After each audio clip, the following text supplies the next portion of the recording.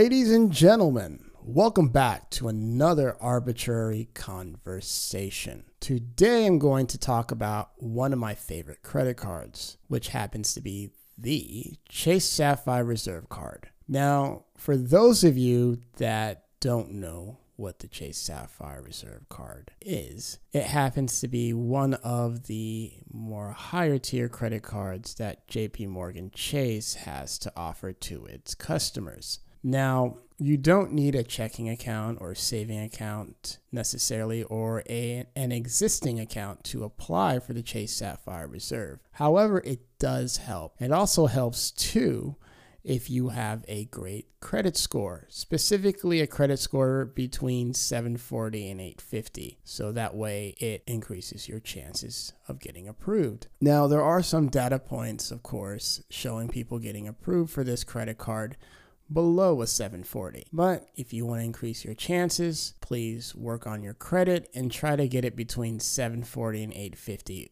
all across three of your credit reports. Now, the Chase Sapphire Reserve card was introduced back in 2016, and it gained traction amongst the online community, and it just exploded in popularity. So looking at it now, 5 years later, the card is still popular.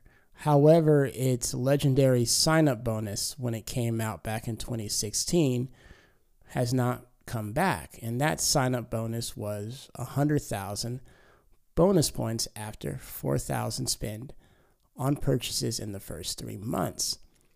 Right now, as I am recording this podcast on April 11, 2021, the current sign-up bonus is 60,000 bonus points after you spend 4,000 on purchases in the first 3 months. Now, that bonus evaluation is $1,200. Now, the card also comes with a $300 annual travel credit as reimbursed for travel purchases charged to your card each anniversary year from 12/31/2021. Gas stations and grocery store purchases will also count towards earning your travel credit. On top of that, you also earn 3x points on travel immediately after earning your 300 travel credit. 3x points on dining, restaurants, including eligible delivery services, takeout, and dining out, and 1 point per dollar on all other purchases. Now, when it comes to redeeming your points through their Chase Ultimate Rewards portal, now, if you have this card, you get 50% more value. For example, 60,000 points will be worth $900 towards travel. On top of that, they give you a priority pass, which gives you access to around 1,300 plus airport lounges worldwide. And you get a $100 application fee for global entry or TSA pre-check. Now, the annual fee right now is $550.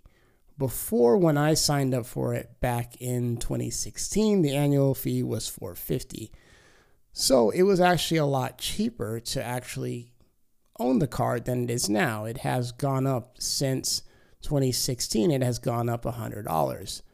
Now, depending on what your spending habits are, it may or may not make sense to actually acquire this card.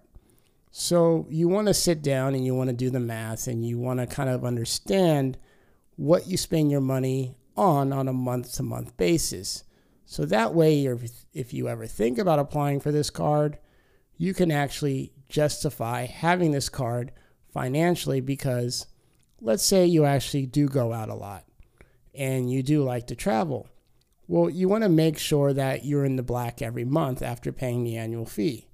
If you're in the red, if this card ends up costing you money, after all the points earned and factoring in all the perks that you get on the card, then you may want to consider downgrading the card to a non-annual fee card, such as the Chase Freedom or the Chase Freedom Unlimited.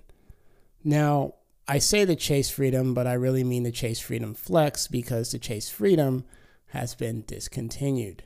Now, why do I like this credit card? Well, to give you an idea, last year, since it was pretty much COVID-19 has affected a great many businesses out there, Chase took that into consideration. So when my annual fee came up, not only did I have the regular $300 annual travel credit available to me, but Chase also gave me a credit on top of that to actually lower the $450 annual fee, which I was charged. They didn't charge me the updated $550 annual fee. So they charged me the original annual fee, which was $450 for me. And on top of that, they gave me another credit, which knocked down my annual credit even more.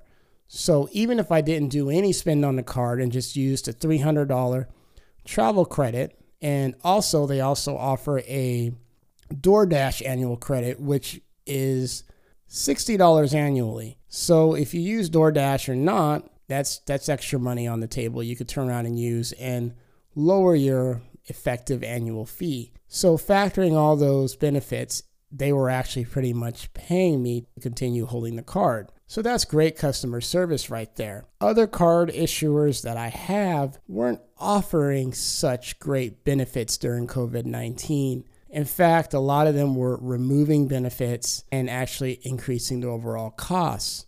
So this is really one of the main reasons why I actually like Chase, specifically the bank, and also this credit card, the Chase Sapphire Reserve. So hopefully if you're thinking about opening up a new credit card, if you don't have this credit card already, sit down, go over the numbers, and maybe add this to your credit card collection. And hopefully it works for you, because so far it has been working for me. Thank you for listening to another Arbitrary Conversation.